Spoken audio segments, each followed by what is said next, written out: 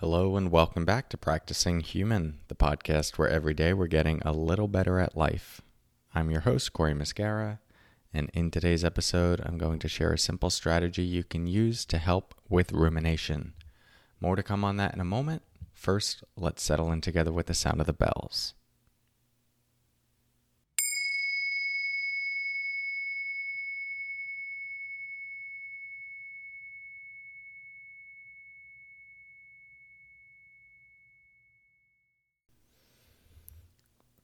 Okay, so let's touch on rumination and thought loops, where we find ourselves really caught in a negative thinking pattern. The mind just seems to be looping on repeat, or we're just ruminating about something incessantly.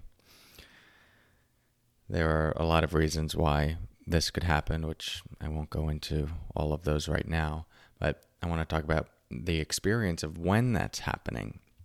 Most often, our orientation is one that could be characterized with the sentiment of, my mind is ruining my life right now, or just a general frustration with that thought loop, feeling at war with it, frustrated by it, feeling like if it were to only stop, I would feel better.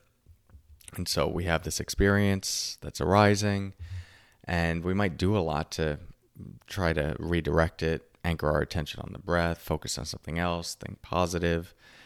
And sometimes that can be useful, but a lot of times it's not, and it just creates more internal pressure and frustration.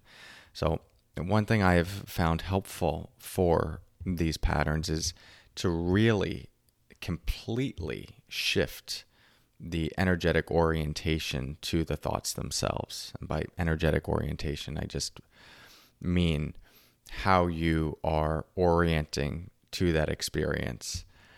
And I add the word energetic because it's more of like an embodied sense and an emotional sense that you're bringing to the experience. And so if the usual one is one of bracing and frustration and that feeling of this needs to stop, this is bothering me, this is getting in the way of me living my life, what would it be like to bring a playfulness, an interest, a curiosity, such that we're really taking a more empowered stance in relationship to the thoughts?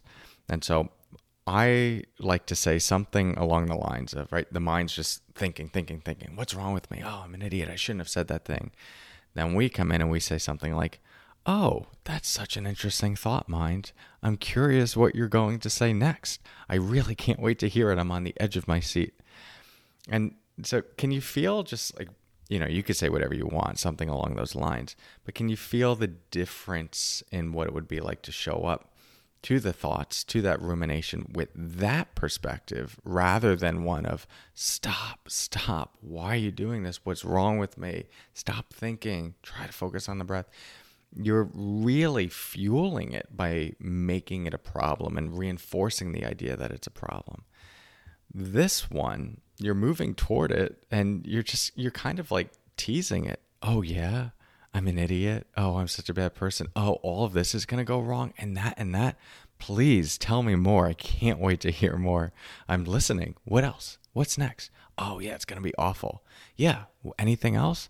Oh, they're going to hate you. Ooh, yeah, that's a good one. And you got anything else for me? I'm here. Give it to me. So you get the point. And what I find is that, similar to if you were to take that orientation, maybe like the classic orientation of like a bully, right? Bully says something and they get more power by you cowering and feeling like, oh, this person's really like hurting me. And they get empowered there. They're stoked by that. But like you turn and you meet it in a different way and just go, oh yeah, like I am terrible. Yeah, I'm the worst. Oh, what else? Oh, that too? Yeah. Ooh, yeah, I do suck. Right? And it shifts the energy and something in them is lost. I find it to be a similar thing when working with thoughts. So you can create your own phrase, the one I offered. I wrote about this on Instagram the other day as well. You could check it out there. as I just say, like, oh, that's an interesting thought, mind. Curious what you're going to say next. I'm on the edge of my seat. And the whole idea is just to be playful with it rather than reinforcing the fear. So again, we're talking a lot about thoughts these days because the upcoming Working with Thoughts course is starting tomorrow, Wednesday, October 26th. Strategies like these are just like scratching the surface of the toolkit that you're going to develop during this course. But more than that, the embodied, shifted orientation to your thinking mind such that it is on a more ongoing basis, this like playful, light, easeful, calm place to be, and also discerning when you need it, so that you're using the mind as a tool. You're listening to it. You're figuring out when it's useful, when it's coming from a place of wisdom, when it's coming from a place of fear, how to discern those two, how to trust it, when to be skeptical, and just overall how to cultivate focus, spaciousness, clarity, ease, and really settle it like, snow settling in a snow globe. So would love to have you there. You could find out more at the link in my bio or CoreyMuscara.com/course. It starts soon, so do make sure you register soon. And you can find out everything that's going to be involved on the course, including all of the daily live meditations. Remember, it's all recorded, so if you can't attend live or only partially live, that's fine. Many people are just following along through the recordings if it interferes with work or they're in a different time zone. So we do have people tuning in from all over the world. So it would be great to work with you in that capacity. Thank you for your practice. I'll talk to you tomorrow. And until then, take care.